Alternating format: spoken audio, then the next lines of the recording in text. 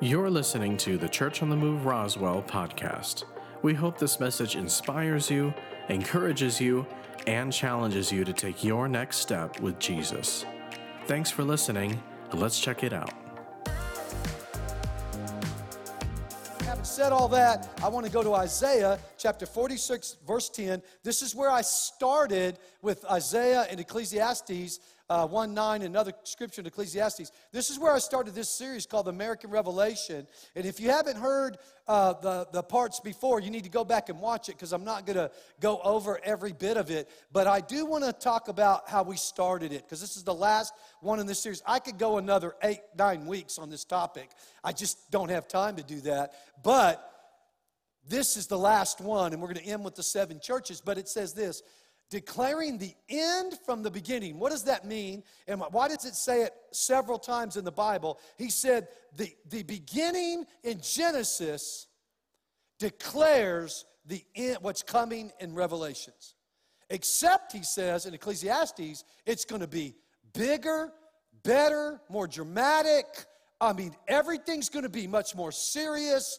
That it's going to be more of a, like, the beginning was awesome, Genesis was awesome, and it declares what's coming in Revelation, except it's going to be at a whole nother level. It's the difference between paradise in Genesis 1-2 in the creation story and heaven in Genesis 22 and 21. I mean, there's a huge difference between those two places. Both of them beautiful, both of them created by God. One's called paradise, one's called heaven. You know, and so where there is no devil. There was a devil in paradise, but there won't be a devil in heaven.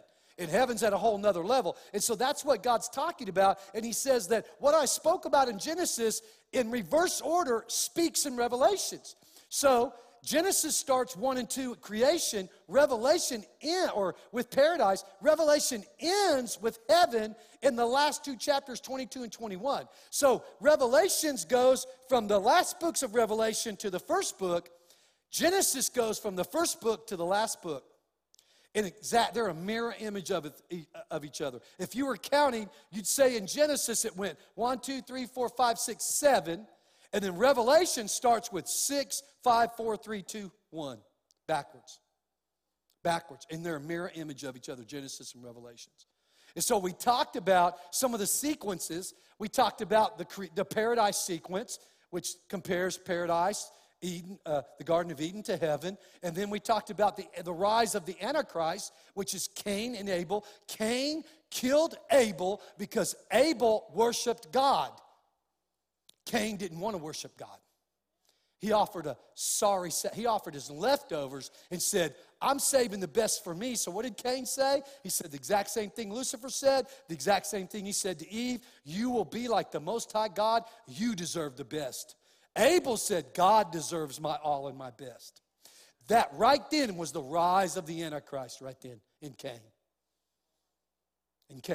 The rise of the Antichrist. And the spirit of the Antichrist left with Cain. When he kicked him out, Cain went and started spreading around. That's how we got all these crazy cultures around the world, because Cain's relatives, they went to Asia and North America, Central America, South America, Africa, India. That's why these places are still like that, because the spirit of the Antichrist spread idol worship, the worship of everything except the one true God. Murder, deception, evil governments. That's why some of these governments go from, because they've never truly repented. They've never truly stood up and said, man, we repent for all the idol worship. And we repent for all the sins of our nation. If someone would do that and then pronounce that Jesus is the Lord of that nation and take authority over the evil influences and let God deliver them from their past, these nations in Central and South America, Africa, India, all these other places, Asia, would not go from one too big dictator to another. They just go from one thing evil to the next because of the spirit of the Antichrist on Cain. Our nation was founded to honor the Lord. They didn't do everything right. I said they didn't do everything right, but they spread the gospel. That was right. And then they corrected wrongs that they had committed. That's what Christians do. We don't do everything right, but we correct wrongs when we face them. Amen? That's what our nation has done. And so anyway, God goes on to say and from ancient times, these things are not yet done. So he's saying ancient times speak of what is coming in the future. So that's why Jesus said the last day is going to be like the days of Noah. So he spoke about the last days like the days of Noah, like the days of Lot. And so we see the sequence. We see the paradise sequence. Then we see the Antichrist sequence. And then we see Noah, the Noah sequence, which is what's talked about, I believe, in Revelations chapter 4, which is the rapture or the takeaway of the church out of the world before the wrath of God falls. The next sequence is the Abraham sequence, where all eyes are focused on two things, the Antichrist and Israel. That's why chapters 5 all the way to 18 are focused. All those descriptions, all those things are talking about the false religion, the false prophet, the false God, the Antichrist, and then Israel. Because when we're out of here, all focus is going to go to the nation. Focus is now on Israel, but all focus will go to the nation of Israel. Because Satan he's not going to attack us anymore. We're gone. The church is gone. So the only other people that have any kind of covenant with God, an old covenant, is the Jews. And they don't know Jesus is Lord, so he's going to go after them hard. And so you see in the rest of those chapters, the Abraham sequence, Abraham comes after Noah. Matter of fact, many people believe that Abraham knew Noah because they lived so long an age that those families overlap. But Abraham now is called out to become the nation of the Jews. God said, I'm going to build a nation out of you. It's the Jewish nation.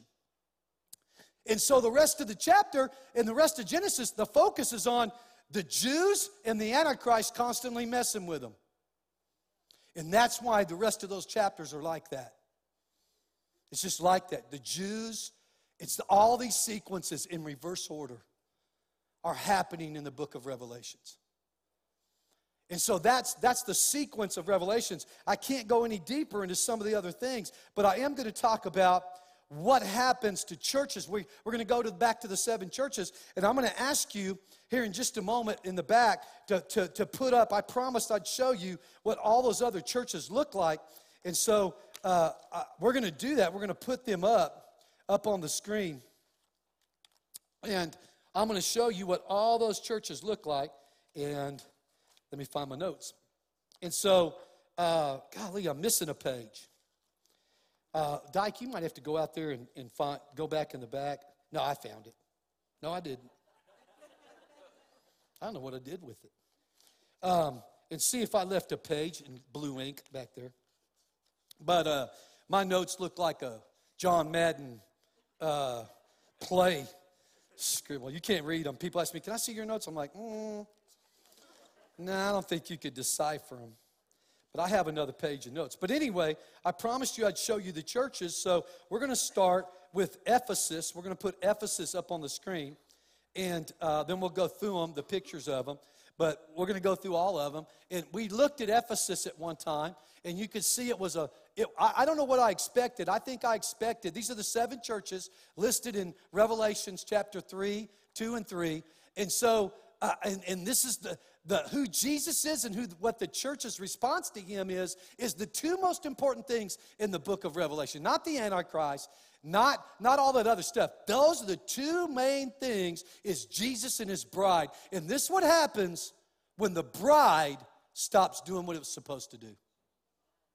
And I was in Europe in October. Julie and I were in Italy, and we saw church after church that once used to be thriving that is now basically a museum piece. One after another, after another, after another. We're seeing churches close their doors in America, one after another, after another, after another. And unfortunately, a lot of them are selling to occults and different things, and it's just crazy what they're willing to do for money. And so anyway, this is what Ephesus looked like. Now let's go to Smyrna. The church of Smyrna, talked about in the book of Revelations. That's what's left of Smyrna. See the pillars over to the far left and the ones right in front of all the other pieces there. That's what's left of the church of Smyrna. You can tell these churches were massive and beautiful, and that's all that's left. Go to Pergama. Pergama had an amphitheater right there that I don't know how many that seats. and how many it's set in its heyday, but it looks like 4,000 or 5,000. It's massive. That's massive. And then you see the buildings behind to your right and how incredible those buildings are and how massive these structures are and how beautiful these churches once were. Next one. Let's go to Thyatira. Man, gosh, what a beautiful setting for a church. Looking at those mountains and those trees down in that valley. And that's what's left of Thyatira. The 7 churches listed in the book of Revelation. Then we're in Sardis. That's what's left of Sardis. Hardly anything. Just a museum piece, just rubble. That looks like it was built back on, I don't know when, but it's non-existent. That church does not exist anymore. And then we have Philadelphia. That's the Church of Philadelphia, brotherly love. You can see the pillars, how massive that structure must have been at one time, and how beautiful that place is. It's amazing how beautiful and massive and incredible these church buildings were. And then the next one is Laodicea, the church that got apathetic. You see the beauty of that, the mountains and the valley. These are all in Turkey or Asia Minor. That was called Asia Minor at one time. It's the nation of Turkey now. In the nation of Turkey, you had all these seven massive, thriving, thousands and thousands and thousands of people worshiping God all through Turkey. These were the biggest cities in Turkey at the time. And the Christianity was thriving. Now 90% of Turkey's Sunni Muslim, and only 0.2% are Christians or other. 0.2% are Christians and other, because these churches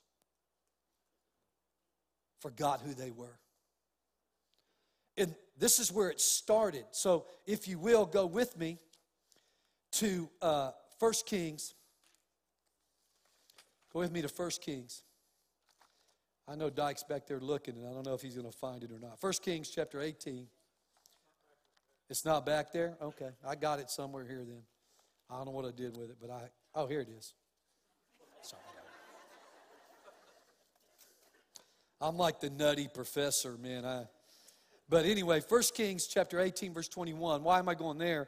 Because something similar is happening in America right now. I told you this is American revelation. So I want to talk about what's happening in America and how revelation applies. So in order for Satan, we talked about this the other day, in order for Satan to fill up the world and the Antichrist to rise to a place of power and prominence among many nations, he won't rule all nations, but he'll rule many nations, probably all the Western Europe and some very important nations. He'll have great, because he comes out of the old Roman Empire.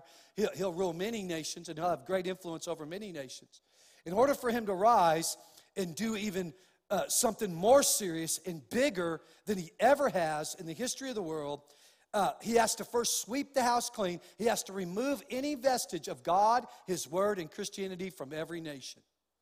And we know many of the European nations, Christianity doesn't exist. I didn't talk to anybody in Italy. I'm sure there's somebody there. I didn't talk to anybody in Italy that knew anything about the Word of God. Matter of fact, some of our curators, the people that we had, individuals that showed Julie and I around that personally toured us, I talked to all of them about Christ. Man, and some of them went to church every Sunday, but they knew little of the Bible. They knew little of God's Word. Listen, if you don't know your Word, you can be easily deceived. And Satan quoted Scripture to Jesus. He'll quote Scripture to you, and then he'll twist it and make it to mean something that it doesn't mean, because God said you have to take His full counsel, and people don't take the full counsel of God, so they take one Scripture and turn it into their mantra, their belief system. That is so dangerous, and Satan will twist it. And Jesus had to quote Scripture back to him to correct him on the meaning of the word. You have to know how to correct that when someone's telling you things that are false. And so, anyway, he has to sweep clean Christianity so he can bring back, we know by Jesus' example, he said this will happen in generations. This is coming. He has to sweep Christianity out. And when the house is swept clean, the demons that were there before come back and it's 7 times worse. We know this number 7 means the number of completion, whatever it takes. He floods those areas with all kinds of demonic activity, and that's what he's done to our schools. That's what he's doing to our government. That's what he's doing on a regular basis to our whole society. Now he's trying to wipe Christianity out of business. Anything. You can say anything except Jesus. You can talk about anything except Christianity. And so he's doing that so he can flood the earth with demonic activity so the Antichrist will rise. And here's what happened in Elijah's day. It's no different than what is happening today. Elijah's standing before the Jewish people, the men, and they're worshiping Baal, and they're in a 7.5-year drought. And Elijah says, hang on a second. He said, and Elijah came to all the people and said, how long will you falter between 2 opinions? Otherwise, how long will you be till you decide what you believe? Then he gives them what the decision is. If the Lord is God, follow him. But if Baal, follow him. He said, there's only 2 options. You have Satan or you have God Almighty. That's the only choice. There's no in between. That's the only choice you have. Then he said what the people did. But the people answered him not a word. And that's why those churches in Turkey are now rubble and museum pieces, only places where Christians go to say, yeah, this was cool at one time. That's why churches are shutting down right and left around America, because the pulpits have grown silent on the things of God, and the people have grown silent. The cancel culture is only out to cancel the Word of God in Christians. That's the number one place, the number one attack. Believe me, they send stuff to me all the time. They said I should have been fired when I stood up and talked about the magistrate judge election. They said they put a letter in the paper, I should be fired. The people of this church should fire me and run me out of town and shut me up. Shut me up. And that's what some have said to you. Like, you need to be quiet. You need to stop. You can't talk about that here. Can't talk about Jesus or Christianity here. And guys, you know, we don't beat people over the head with the word. We say in love and truth, we speak. In love and truth. And I've said it. I said it last week. I'm going to say it again. If there's not redemption, the grace, the love, the mercy, the goodness of God preached, and the judgment of God preached, the truth of God, if they're both not preached, anything without one, if one is missing, if all they teach is judgment and legalism and religion, then they're counterfeit. If all they teach is God is love, God is love, God is love, then they're counterfeit, because God is both. He's both. He's both Savior and Judge. And this is what he said, my mercy triumphs over my judgment. I don't want, but he doesn't eliminate. He said, I lean in a scale. I scale it in your favor, but it doesn't eliminate my judgment. And we see in Revelations 20, at the end of 20, his judgment coming. His judgment, it's called the judgment day. And we see that happening in Revelations. Guys, that day is coming. That day is here. He's always passing judgment, always. Not just final judgment. But that day of final judgment is coming, and he wants us that love him, that know his mercy, know his grace, and understand that judgment is also coming. He wants us to speak. These people didn't say a word. Not one word did they say. There were 400 plus prophets of Baal upon that platform and one Elijah. Can I tell you something? That's how outnumbered you'll be when you speak. You'll be outnumbered. But Elijah went against 450, 470 prophets of Baal by himself. But he knew one thing. If God be for me, who could be against me? One person that knows God is greater than 450, 470 worshipers of Satan any day of the week. And twice on Sunday. And he prayed a real sincere prayer. God, let them know you're the Lord. Revive your people. Save them. Stir them up to come back to you and worship you with all their heart. God said the 2 greatest commandments is love the Lord your God with all your heart, soul, strength, and mind. It's all. It's all. It's everything. And love others as you love yourself. If you truly love others the way you love yourself, the same things that people said to you that you came to know Jesus are the same things that you owe others. And what people said to me was, God loves you, Troy. He died to save you. He gave his all to save you. He's all in for you to be saved. He wants to save you, but you can't be saved from this judgment, from this condemnation. You can't be saved from that until you surrender your whole life to him. He gave his whole life for you. Now you have to give your whole life to him. He's not asking you to do something he has not already done for us. It's not an unequal relationship. It's unequal in the blessings and all the stuff that God is so much greater than us. But he gave his all. He just asked us. He doesn't ask us to give what he gave. We can't. He just said, give your all. Give what you have. He said, then you'll be saved. Then you'll walk in my mercy, my grace, and my goodness. And only then. But we can't remain silent. You can't remain silent and think you're going to be okay. There's a great book called The Letter to the American Church, in which this guy very clearly takes the comparison between Germany, Nazi Germany, and what happened in the 30s. Hitler passed 400 laws before he ever attacked Poland in 39, before the World War II ever started, before he ever did anything to the Jews. He enacted hundreds and hundreds of laws. What did they do? Take away the rights of the people. Just taking rights away, to removing freedom. He was a socialist. Hitler was a socialist. So that means that the government controls the means of production, controls energy, controls distribution, controls the church. The government is in charge. So the only difference between socialists and communists, socialists still believe that you can have some private property. Some. Communists believe there's no private property unless you're one of the leaders. Then you can have everything. Everybody else is a slave.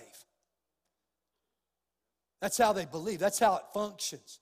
And Hitler was a socialist, and that's exactly what's happening now, is that the government is trying to seize control of all the they want to collapse the energy market so they can seize control. They're allowing our farms to be bought out by corporations and different things, and they want to seize control of food.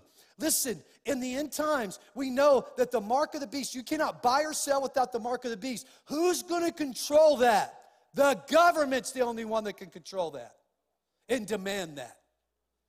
They want to control the Antichrist wants to control those means. The United Nations Charter right now says that there should be a one world government that distributes energy and distributes food, medicine, and that it needs to be equitable.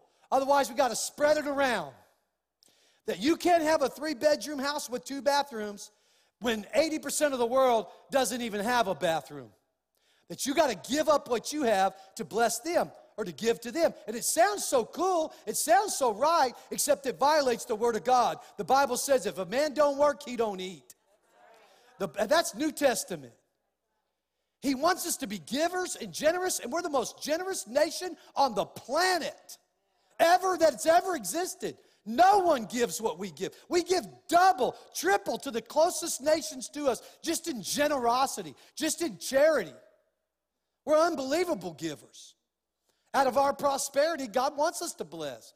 But listen, I remember Muhammad Ali got in big-time trouble for this. He said, if you take people with a ghetto mentality, a poverty mentality, and put them in a penthouse, high-rise apartment in Manhattan, they'll turn it into a ghetto overnight. This isn't a financial issue. This is a cultural issue. This is a thinking issue. This is a God lordship issue. Any nation that he's the Lord of, they prosper like crazy. Because there's liberty where his spirit is, freedom. Any nation where he's not, there's just this tyranny that exists in almost every place on the planet except the United States.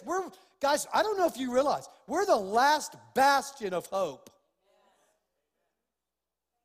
And it's fading quickly here because people are staying quiet, silent. Just like they did in Nazi Germany. Dietrich Bonhoeffer, a great pastor, he died in a concentration camp with the Jews. He died. He was killed there because he stood up as a pastor and said, hey, hold on a second, guys. There's 18,000 pastors and churches right now in Germany, And we need to stand up against Hitler and tell him, no way, you cannot run the church. We're not going to submit to the culture, nor are we going to submit to the government. Matter of fact, our job is to speak to the government and speak to the culture, not them to speak to us. And guess what? Those 18,000 pastors did. 12,000 of them said, no way, Jose. I'm too afraid. I don't want to get in trouble. It's too political. You're a hothead. You're too passionate. You're too this. You're too that. You're too extreme. And they yielded to Hitler, and Hitler took over those 12,000 churches like that. And they began to have the Nazi flag flown at the church. It was flown in the government and flown in the church. What are they flying now? The pride flag in the government and in the church. Many churches fly the pride flag. I never thought it would be homosexuality. I should have known, and sexual sin, because sexual sin is part of Baal worship and Ishtar worship. It's part of every demonic entity wants to cut loose sexuality in every form, because lust has no bottom. It's a dungeon. It's a trap. It's evil. It will destroy your life. Lust will. Love won't, but lust will. And so, it's released on us. And so, instead of flying the Nazi flag, now they fly the pride flag on the churches and in the government. Government buildings all over. I've seen them in Denver. Multiple government buildings flying the pride flag. Multiple churches flying the pride flag. It's the same thing in Nazi Germany. They're passing law after law after law right now, removing our rights.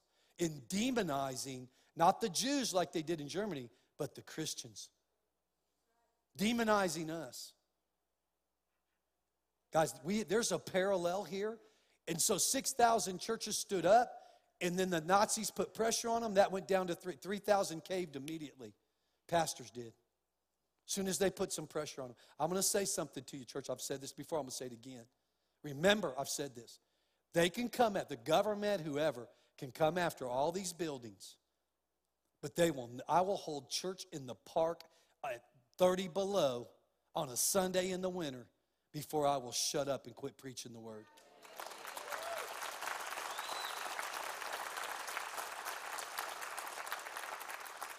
So after they went after the 3,000 pastors, it whittled down to 700, and only 700 wouldn't shut up. Went from 18,000 to 6 to 3, and then 3 to 700 were arrested. Out of those 700, many of them folded when they got arrested. Said it wasn't worth it. 65 to 80 million people dead later in less than 4 years. Less than 5 years.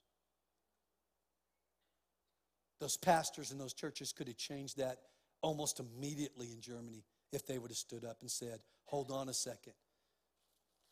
I don't matter doesn't care what your opinion is of this, that, or another thing. Only matters what God's opinion is. And that comes from only one source. That's the Bible.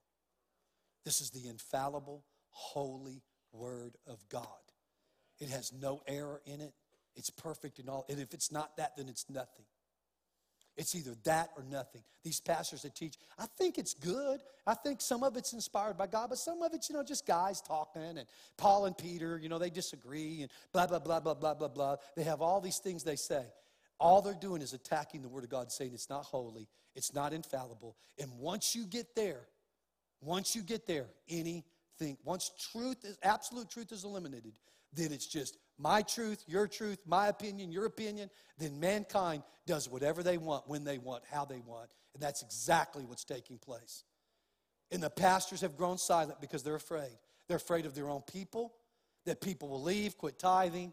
They're afraid to call people, not individually necessarily, but call people as groups out and say, this is wrong, this is right. They're afraid of the abortion issue. They're afraid of the LGBTQ community. They're afraid of Facebook. They're afraid of YouTube. They're afraid of this. They're afraid of culture. They're afraid of people. And out of that fear, they shut up. And then they use the excuses.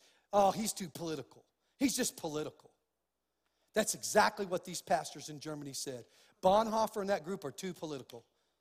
Tell that to John the Baptist.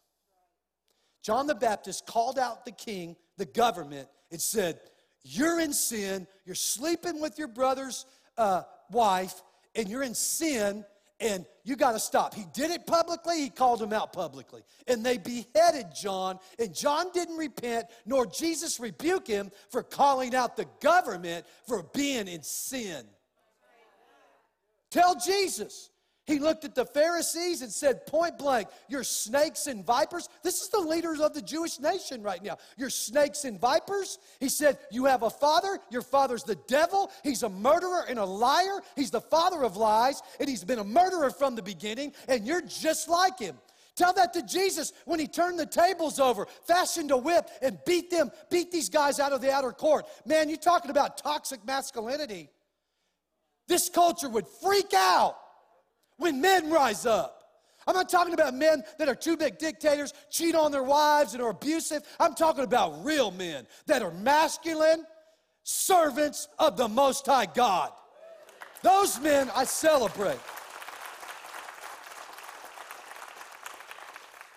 Those men I celebrate.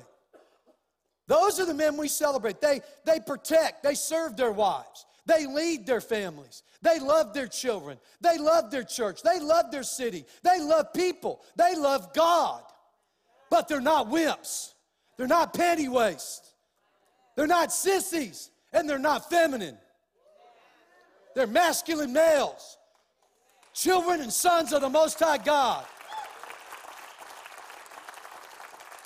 They didn't stand up in Nazi Germany. And evil prevailed. And if we don't stand up now, if we don't support pastors and churches around our nation, we're not the only church, but if we don't support them and encourage them, and they can't be counterfeit, you're counterfeit Christian or church if you only preach judgment and law. You're counterfeit. If you only preach grace and mercy, you're counterfeit.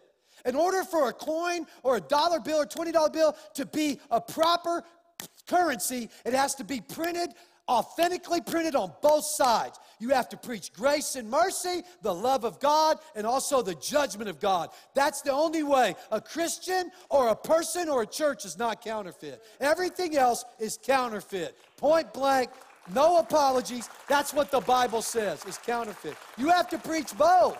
You have to share both. The truth in love. That's how you're not counterfeit. That's how you're not counterfeit. Everything else is counterfeit. And the churches in Nazi Germany refused. And they whittled it down. And Dietrich Bonhoeffer said, this is what he said. He said, I don't know what to do about the body of Christ. These people don't listen. So he joined, he plotted. He was one of the planners of what they made with Tom Cruise, a movie called Valkyrie. Bonhoeffer and pastors led the way to plot and plan. There's one scene in the whole movie because they want to take every Christian out of it because it was the Christian pastors, just a handful of them left, that stood up and said, we're going to take Hitler out. And they plotted to kill him. Dietrich said, I've done all I know to do. He's murdering millions. I got it. He's like, God, they don't listen. I'm going to act. That's how he ended up dying in a concentration camp. Listen, the time now is to speak. There might be a season to act, but the time now is to pray and speak and stand and say, hold on a second. We're not letting you drive the Bible and Christianity out of the schools. You can let it all be spoken of, but it's everything but Jesus, because it rebukes and rebuts the word of the enemy. Everything but Jesus can be spoken of. Everything but Jesus. We can't stay silent. We can't stay quiet. We can't be like the 7 churches that end up in ruin and rubble. This is a generational church. This is going to be fuller and bigger and better in the next generation than it is in my generation. The next pastor will lead us to a whole nother level. Why? Because the next pastor will be handpicked by God first. He'll show them to me. And I'm telling you, this next pastor is going to light it on fire, because we're not going to let this church end up to be I remember when Church on the Move. There's some big old churches in our town that are beautiful, big old churches. They got 100 people maybe in them. They seat thousands because they forgot who the Lord of their life was. And they yielded to this culture. They got quiet, and then after they got silent, Satan said, okay, I've silenced them. Now I'm going to get them to accept. And Satan's working the church. Michael Todd, who's a man, he's preached some great messages, but he has spoken some things recently. A lot of you young people follow him that is just not godly. It's not right. Rick Warren is way off. He's gone the exact opposite of the Word of God. We can't allow it. We have to stand up. The church of Ephesus, we've already talked about. They lost their first love. They forgot how much compassion and mercy God had showed them, and they got religious. In church, let's not do that. The Smyrna, man, the church at Smyrna was warned and warned and warned. Prosecution's coming. More prosecution's coming, and they didn't prepare their hearts. And eventually, they gave up. They're like, man, I'm not willing to pay that price anymore. And that's why Smyrna looks like it does now. As I speak about each one of these, you can put them up there. Pergama, man, what a great church. But they had members in their church that were still worshiping idols and promoting idol worship up inside their church. Let me say something to you. There's only 3 types of pastors. There's shepherds, wolves, or hirelings. Hirelings don't care. They won't say anything. They're quiet. Wolves, man, all they want is your money, and they want to be famous. They want to be this. They want to be that. And they wolf people from all over. They have a wolf spirit. And then there's shepherds. And sometimes a shepherd has to step down at the pulpit and defend the sheep. And in this church, the people and the pastor would not defend the sheep and say, hold on a second, you're not going to worship idols. You're not going to promote Satan worship. You're not going to promote sexual sin in our church. You've got to go. All you have to do is read the Bible. Time and time again, the leaders of the church, the pastor and the leaders had to stand up to people and say, we're not going to allow you to do that here in our church no more. You can come as you are, but you're not going to stay as you are. God said to make disciples. So when you come as whatever sin's on you, whatever's happened in your past, you come that way. But our job is to teach you about Jesus and the Word and allow the Holy Spirit to not leave you that way. That's called discipleship. And that's a lot harder job. That's work on our part and your part. And they forgot in Smyrna, they forgot that it comes with a price, that you're going to be attacked and talked about. And eventually the people just gave up and said, man, we can't take their criticism anymore. We're just going to become just like them. And look where they ended up. The relatives of the people that were in that church that were devout Christians are now Muslims. They worship a false god. That's how far they've fallen. Pergama, man. Wow. Smyrna forgot about persecution. Pergama allowed idol worship. Refused to repent. Refused to repent. Then Thyatira, man. They allowed a prophetess, a woman. This is what's referenced in the Revelations. The woman that's referenced in Revelations over and over again is a false religion based on, guess what? Sexuality. Perverted sexuality. False religion. Based on that. That I know God, but I can do whatever I want sexually. Gosh, does that not sound like today? And they let that loose in their church. I'm going to tell you right now, we accept anybody and everybody that walks through our doors. But if you're going to stay here, we have an expectation that you allow God to change your life. That you don't stay the same. And they allowed it. And there's Thyatira right there, that beautiful church, that beautiful setting. Sardis, they looked alive, but they were dead. They dressed up, went to church, pastor preached a message, but they were as dead as can be. No more altar calls, no more outreach. They were dead as dead can be. Whitewashed tombs full of dead men's bones because they forgot the power of God's word, the power of his love, in that he was both king and priest, judge and savior. They forgot. What a shame. These beautiful, awesome churches Then you have the Church of Philadelphia. Man, he didn't rebuke the Church of Philadelphia, just encouraged them. Don't give up, don't quit. But eventually there came a generation that did give up and did quit. They did give up and they did quit. They needed encouragement. I want to encourage all of you. Don't give up and don't quit. Don't give up and don't quit. Please don't. Then Laodicea, the final church. They were prosperous. They had tons of money, but they had become lukewarm because they had grown silent. They had grown silent and passive because they were so prosperous they became passive. That's the American church. That's the American revelation, that we're so prosperous. We're so prosperous that the nation, the Christian church, has become silent. And many people that call themselves Christians are more loyal to their job and their money than to Jesus. And they'll compromise anything for their job and their money. I'm telling you that there's coming a day where Jesus said mother's going to be against daughter, father against son, that there's going to be division in families just like there is now. When families say, we're Christians on this side of the family, and the other family says, well, I'll be a Christian too if you'll quit believing this, quit believing the Bible's true, give up on the homosexual issue, give up on this issue, give up on abortion. We have a right to murder babies.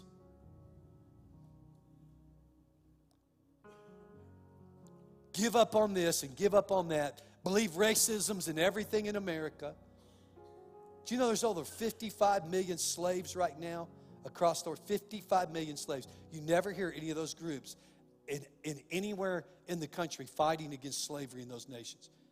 Yet the only nation that's ever fought for the freedom, fought a war and killed each other to end slavery is the most racist nation on the planet. Guys, that is a flat, we all know it. There's always going to be racism, but that we're the most racist nation, we're the most tolerant, God-loving, giving, less racist nation in the world. In the world. The Chinese call us round eye, and they hate us because we're not like them. We're not Chinese. They hate the Japanese, the Koreans. They hate us. They hate the Africans. They hate every color. Hate us. Hate people. Guys, we all know, look around the room. Obviously, we're not the most racist nation in the world. Come on now. It's time to stand up. It's time to speak. As for me and my house, we're going to serve the Lord. What are you going to do? What are you going to do? Are you going to stand up and say, listen, the Word of God is the absolute truth. We love the Lord Jesus. We're surrendered to Him. We're going to take a stand on His Word. In love and truth, we're going to minister to people. And we're never going to give up, never quit, never back down. Doesn't matter what it cost us. We're never going to quit shouting at the rooftops. Jesus is Lord. He loves you, came to save you. But if you reject His mercy and reject His love, He will become judge. That's it, period. Are we going to be that church? I hope we are. I said, I hope we are. Come on, where's Church on the Move at this morning? I don't want ever someone to drive by and say, I remember when Church on the Move used to be. Gosh, never. As long as I'm breathing breath, never. And you need to say the same thing. Never, as long as you're breathing, will we become like this and be a ruin. Listen, every eye closed. If you want to, you can bow your head. We don't do this for religious purposes. This is just to remove distractions. And if you're online, this is for you too. And I'm speaking. Guys, there's a day coming. You have to pick. You have to speak. You have to speak up. You have to pick a side. There is no middle ground. There's no gray area. There's no, I'm a Christian, but I'm a homosexual. I'm a transgender. I'm a Christian, but I'm a partier, and I'm a this, and I'm a that. I'm a Christian. No. There's only, I'm a Christian, and all the things that God says I'm supposed to be doing, all the good things, I'm going to work on and work on and work on to do what God says is good for me and the people around me. And then I'm also going to work on and work on and work on because of God's love in my life, eliminating the things that God calls sin and God calls evil. And I'm going to do that with all my heart. I'm going to do that with all my heart. And I know I can't do it on my own. I need the lordship of Jesus. I need to surrender my life to Jesus. I need the infilling of the Holy Spirit, because that's the only way I'm going to accomplish this. I need God. I need Him to be my leader, my God, my Lord. I need Him in order to accomplish what is good and eliminate what is evil in my life. If you're online or you're here in this room and you've never prayed that, we want to pray with you right now. All of us want to pray. I say we, that means all of us in this room. We love you. So glad you're here. So glad you're listening. Here's your opportunity. You're in the same place the people in Elijah's day was. It's always been this way. You're in the valley of decision. Choose God or Satan. That's the only two choices. Which will you serve? Who will you believe? The one that loves you or the one that hates you?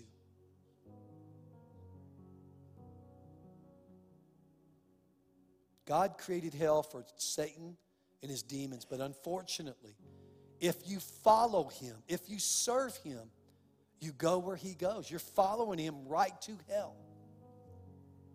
But if you choose Jesus to follow him and submit to him, you'll follow him right to heaven. You get to choose. God's a God of freedom. He wants you to choose. He wants to give you a choice. If you've never prayed and accepted Jesus as the Lord, as your Savior, as your King, surrendered your life to him, his love, his grace, his mercy, this is a moment to do it right now. Do it right now. Or maybe you have and you've run away, walked away, maybe through broken relationships or hurt or pain or this or that, maybe shame, guilt. Listen, there's nothing that Jesus won't forgive you for. If you ask him and you mean it, if you really mean it. If it's not a get out of jail, card or a game you're playing, if you're doing that, God sees through that. We might not be able to, but God can. But if it's sincere, God will forgive you. He'll help you. He'll clean you up. He'll change you. So whether it's your first time or your next time, you want to pray online, I'm going to ask you right now to send us a message. I'm praying for the first time or the next time. Send it right now. We want to know. You need to tell people. You need to make a public confession.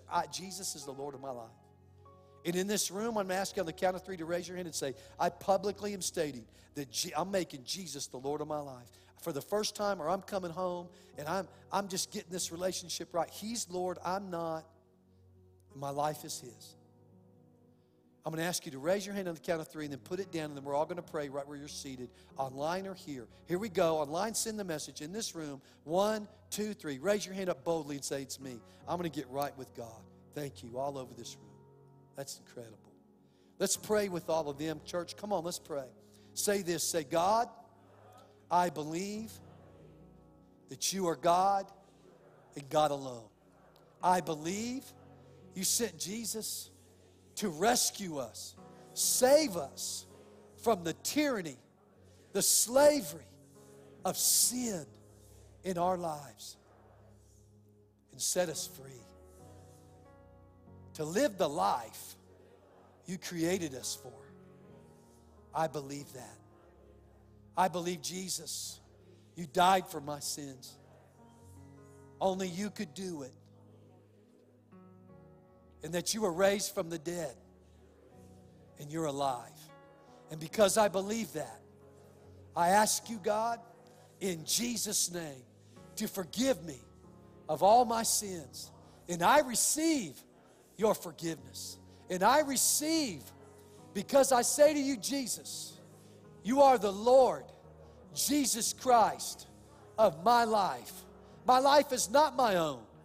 I surrender it to you, just as you surrendered your life to save me. I surrender.